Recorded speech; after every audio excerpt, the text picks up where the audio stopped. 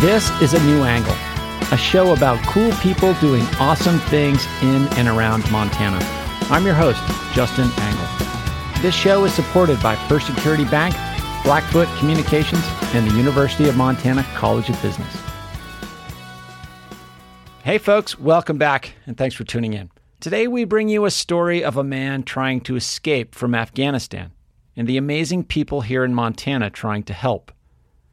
This is a live situation, and this man and his family currently face grave risk.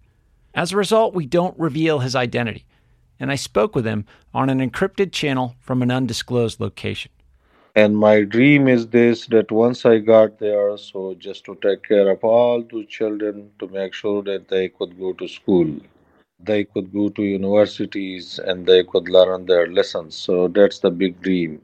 Following our conversation, I speak with Lisa Davey, a colleague of our friend who brought this story to us, Marcia Seymour, who has agreed to open up her home to this man and his family when and if they make it to Missoula, and Mary Poole, Executive Director of Soft Landing Missoula, an organization that welcomes and supports refugees.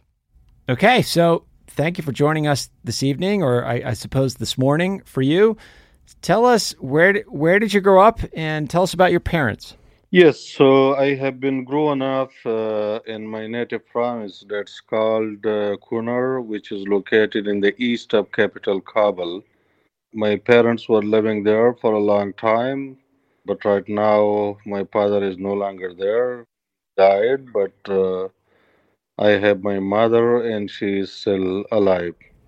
Okay. Why have you decided to come to the United States, or to try to get to the United States? Yes, I have traveled in the past. I have traveled to more than 50 countries, including the United States. I have been to the United States for almost 7 times. Okay.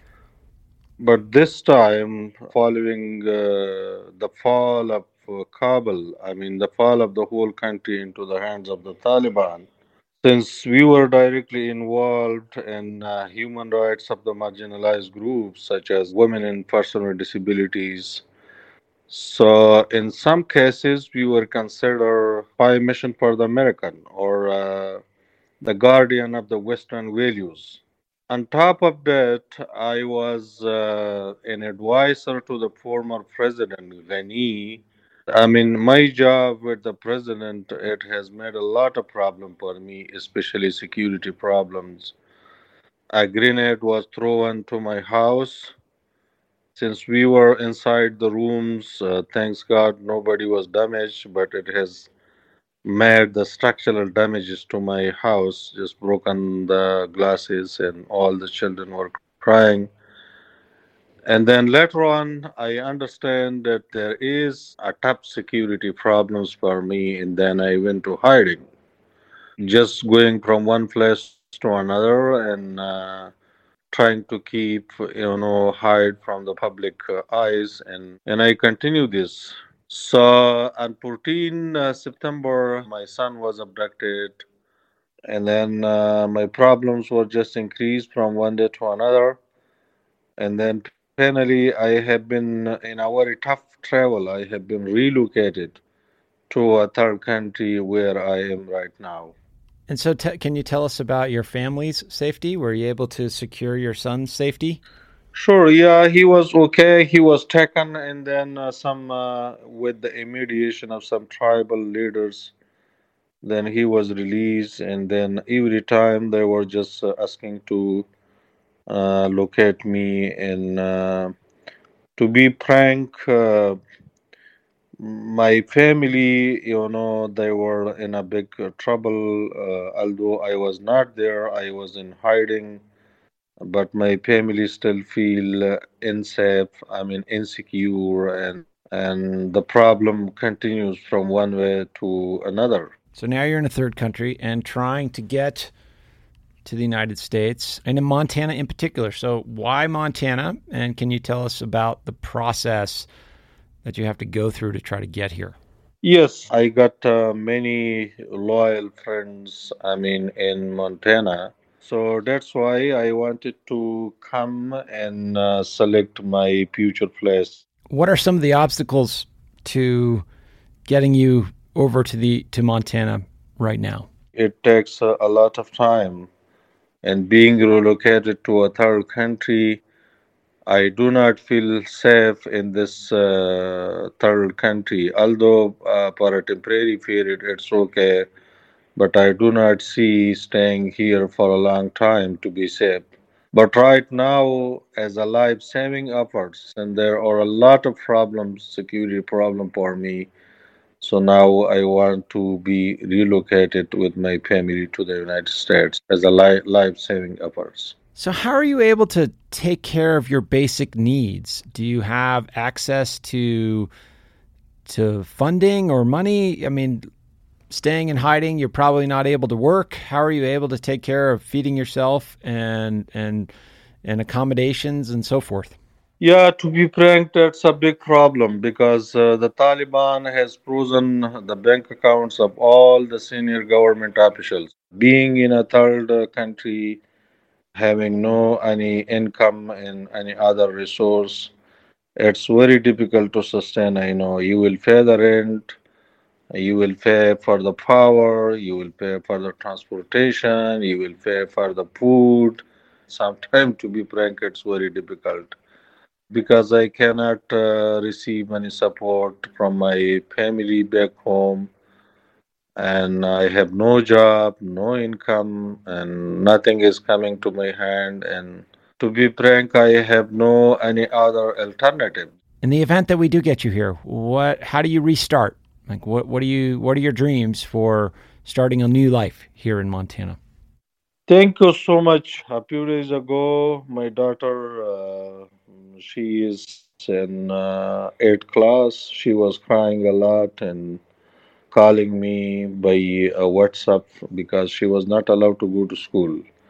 And my dream is this that once I got there, so just to take care of all the children to make sure that they could go to school, they could go to universities, and they could learn their lessons. So that's the big dream. Perhaps the first priority is the safety, and I am quite sure that once we get to the United States, so we are safe. So then we will work on the education of the children, and then try to assist all those people who are left behind over here, and they are living in a very miserable condition. So once if you are in trouble and if you got to a safe place, then that's your ethnic responsibility just to look back and see, hey, I was there and I was living in a big trouble. So now I got to a safe place.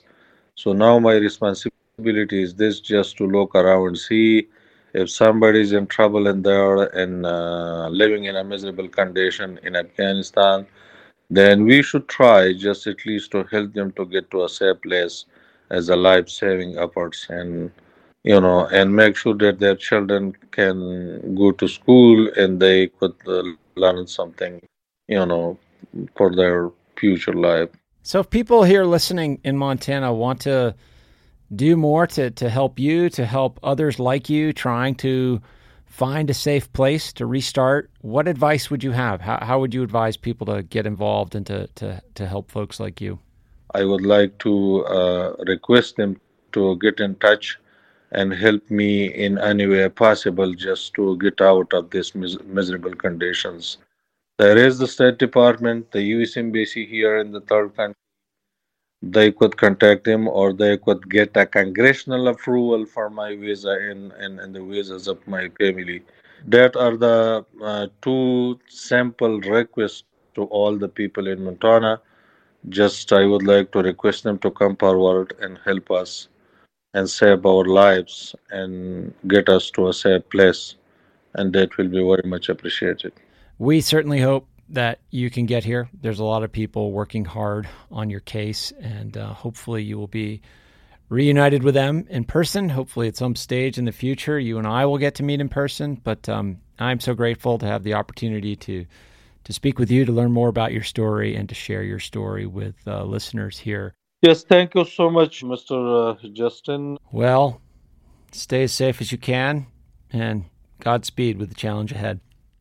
Let's pivot now to my conversation with Lisa Davey, Marcia Seymour, and Mary Poole. Okay, so I'm here with Mary Poole and Marcia Seymour. Ladies, thanks for joining us today. Happy to be here. Thank you, Justin. So, we just heard from our friend who is in this super challenging and intense process to try to get here to Montana, to Missoula. Mary, maybe let's start with you. You're the founder of Soft Landings Missoula, and you do this great work here in our community. Tell us kind of where you plug into this effort. We do work with refugees and immigrants here in Missoula, and while our work is really on the domestic side of things, especially as the situation in Afghanistan got very dire, and the kind of people that we know here in Missoula that are affected by this, both Afghan families and then friends of Afghans, we've dabbled a tiny bit in just helping out on the international side of things, although that is not our forte. So a community member reached out to us wondering if there was anything that we could do to help her get an acquaintance here.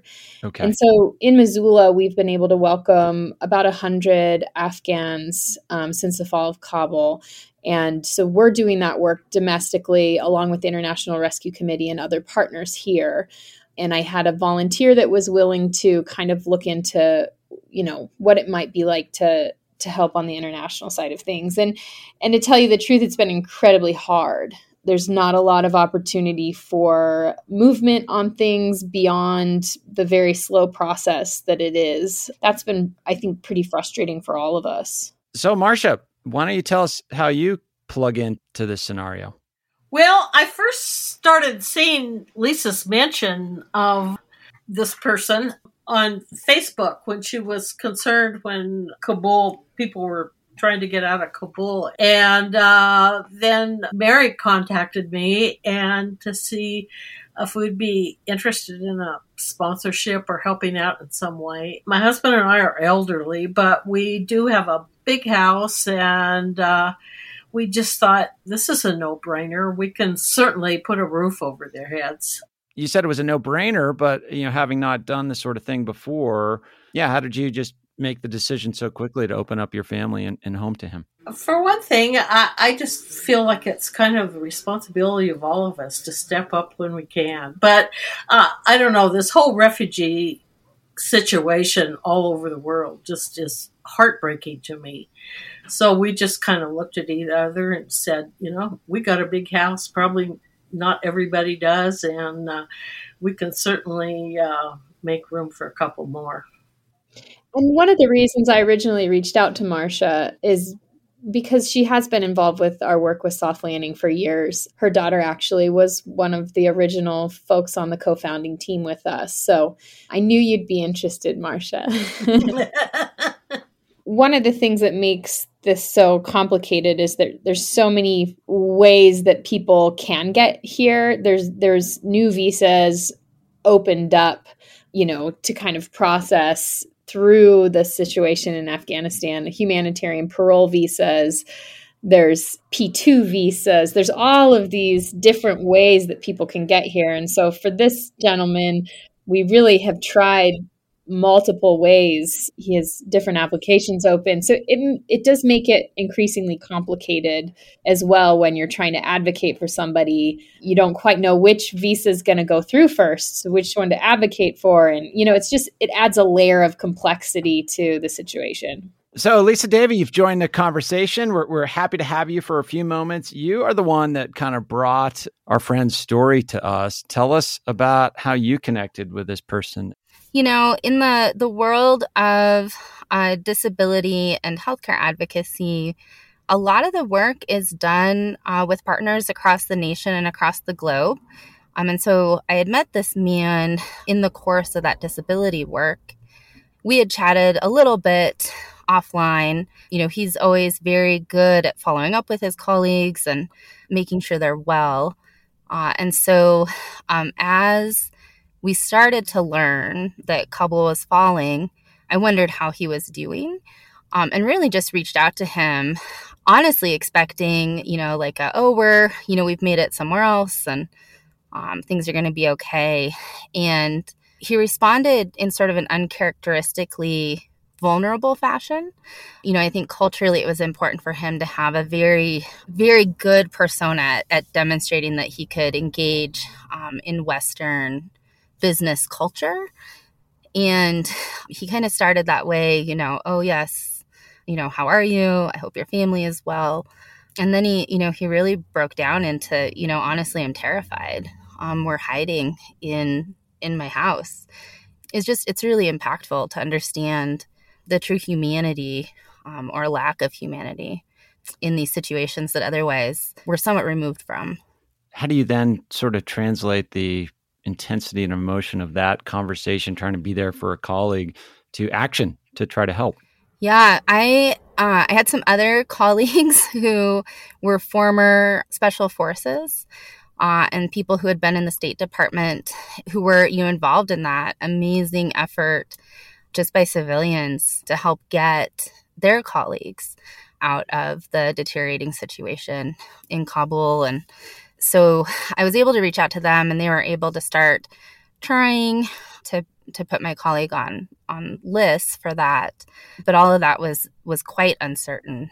And in that we discovered that he already had a visa application that was well along in its process. And so, like Mary was saying, it's pretty hard to figure out what the best option is in this situation, trying to follow the rules really closely and end up in a good permanent situation for his family while balancing just that immediacy of the danger and the threat that he's feeling.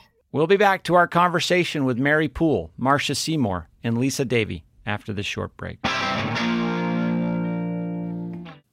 A New Angle is supported by First Security Bank, Blackfoot Communications, and UM's College of Business. Access to capital, broadband, and education are 3 ingredients any community needs for success. Hey, this is Ryan Tutel of ESPN Radio in Missoula, and you're listening to A New Angle. Welcome back to A New Angle. I'm speaking with Mary Poole, Marcia Seymour, and Lisa Davey about the important refugee work happening right here in Montana. So, Mary, let's maybe talk about, you've been so successful in helping people and families find a new life here. Maybe a 2-part question. What is it about Missoula and this community in particular that is receptive to this type of generosity? And then what are some of the major hurdles in helping people rebuild a healthy and safe life here in this community? Sure. Gosh, what is that magic secret sauce here in Missoula? That's a really good question. I think our community is really engaged in a lot of different ways. Refugees happen to be one of those ways. Part of that probably comes because we do have a history of welcoming refugees. When we started our effort back in 2015, Missoula hadn't done that for decades. Montana was one of 2 states in the nation that actually had no path to welcome refugees. But as soon as it was even a thought in our collective minds, it happened really fast. And it happened with hundreds and hundreds of people on board with us. So many people are involved. Partners work really, really hard to make sure that refugees have a life full of opportunity here. I just feel incredibly blessed and grateful for this community and for folks like Marcia, who I know that I can call on and say, hey, this situation's happening. Do you want to be a part of it? And I know that she'll say yes. And there's a lot of people like that in our community. So as far as challenges, of course, there are also challenges right now. We're all dealing with a housing crisis and housing challenges, but every community faces different challenges. And right now, housing is a huge issue across the nation. The International Rescue Committee is our resettlement agency here in Missoula, and they do a great job. All the folks that have come are in homes, and sometimes that involves, an extended stay in a hotel or an Airbnb, but they've had success getting everybody into apartments and homes. So I know they'll continue that work. The next piece I'd be curious about is like, how do we get these folks into jobs and things like that, where they can start to take care of some of their own needs and contribute to the economy of the community?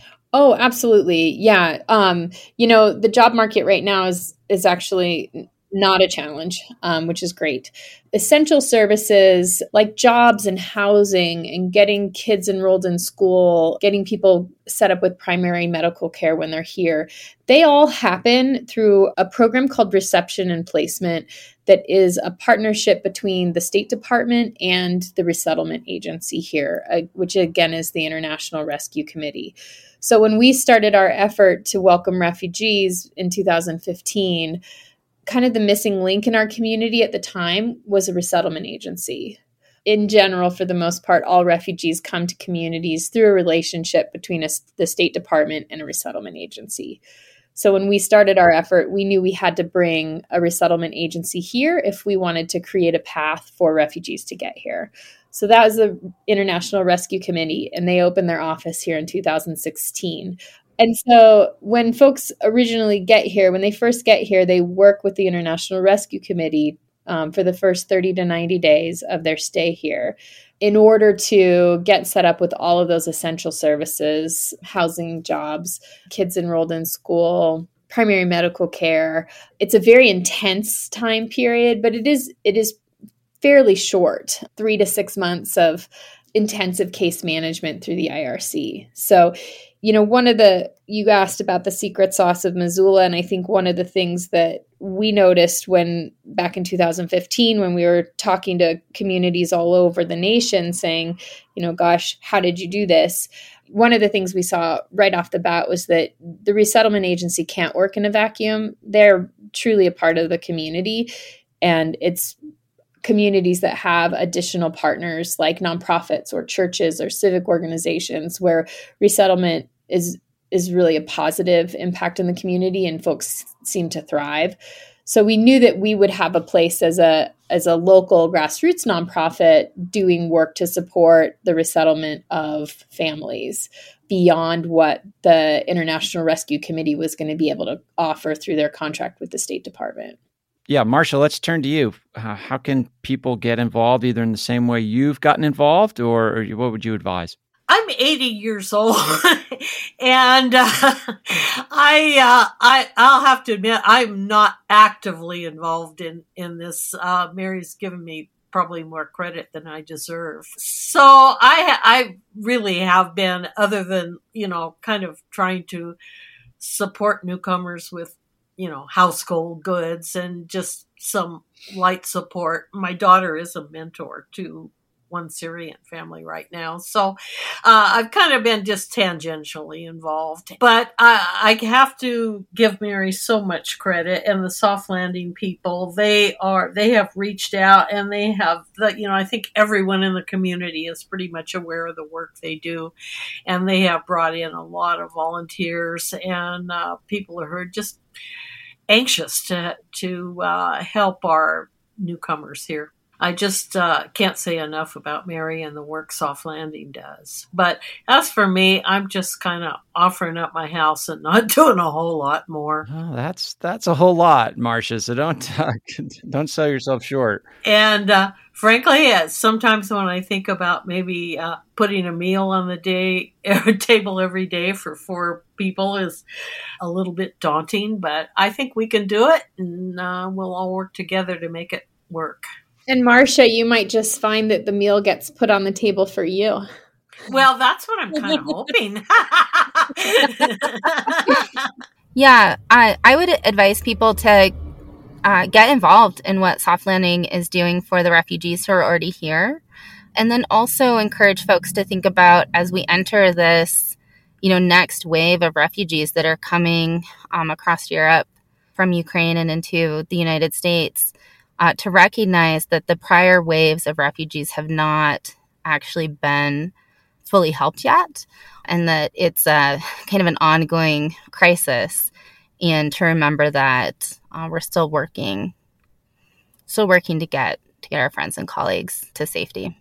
Gosh, Lisa, thank you so much for saying that. It's weighed very heavy on our minds as well here at Soft Landing, just knowing there's so much need situation continues in Syria, the situation in northern Ethiopia and the Tigray region. We have families here who are Eritrean refugees who fled into the northern region of Ethiopia, and that's where all their friends are in refugee camps. And 2 refugee camps there just recently got destroyed, and there's no path out, zero path out of that horrible situation. And it's not to get too depressed about anything. You can't let yourself get paralyzed by it all, but there's definitely still so much to do right here in our own community, and so much to be paying attention to around the world. I would say I've just been traveling for work, and on my last leg of my last flight, the young man sitting next to me was in his early 20s and a refugee who was on his second to last leg of his flight to see his parents, who he hadn't seen in 7 years. And they had all waited together, and his parents had been able to come over. And it took 7 years to bring him here. And I think about my colleague and his children who are waiting for him, and just the fortitude it takes to make it here, and then do the work that it takes to bring the rest of your family. And he was scared. He was scared to see his parents, and just hoped that his mom was proud of him. Well, and to add to your story, Lisa, we have a Afghan woman that we work with here in Missoula and have since the very beginning. So for, 6+ years now. And she's here as an asylee, and her asylum claim got approved 3 years ago. And it's been 8 years since she saw her son, and we were able to welcome him about a month ago. And to witness that reunion at the airport of a mother seeing a 20-year-old son that she hadn't seen since he was such a tiny child, a 12-year-old child, it was, you can't, there's no words for it. There's no words for that. Parents, as parents, and I just can't imagine. Well, this is hopefully the first chapter in a story with a happy ending, as we try to bring this family in need to Missoula, and hopefully this community will welcome them with open arms. And a lot of that hopeful outcome, is due to the generous work and important work of the three of you. So I can't thank you enough for, one, approaching me with this story, but more so doing this work and trying to help out people around the world in need. Thanks for being here today. And we'll keep listeners posted and updated on how things proceed. Thank you so much, Justin, for having us and helping us tell this story. Okay. Well, thank you, friends. Be well, and we'll talk down the road.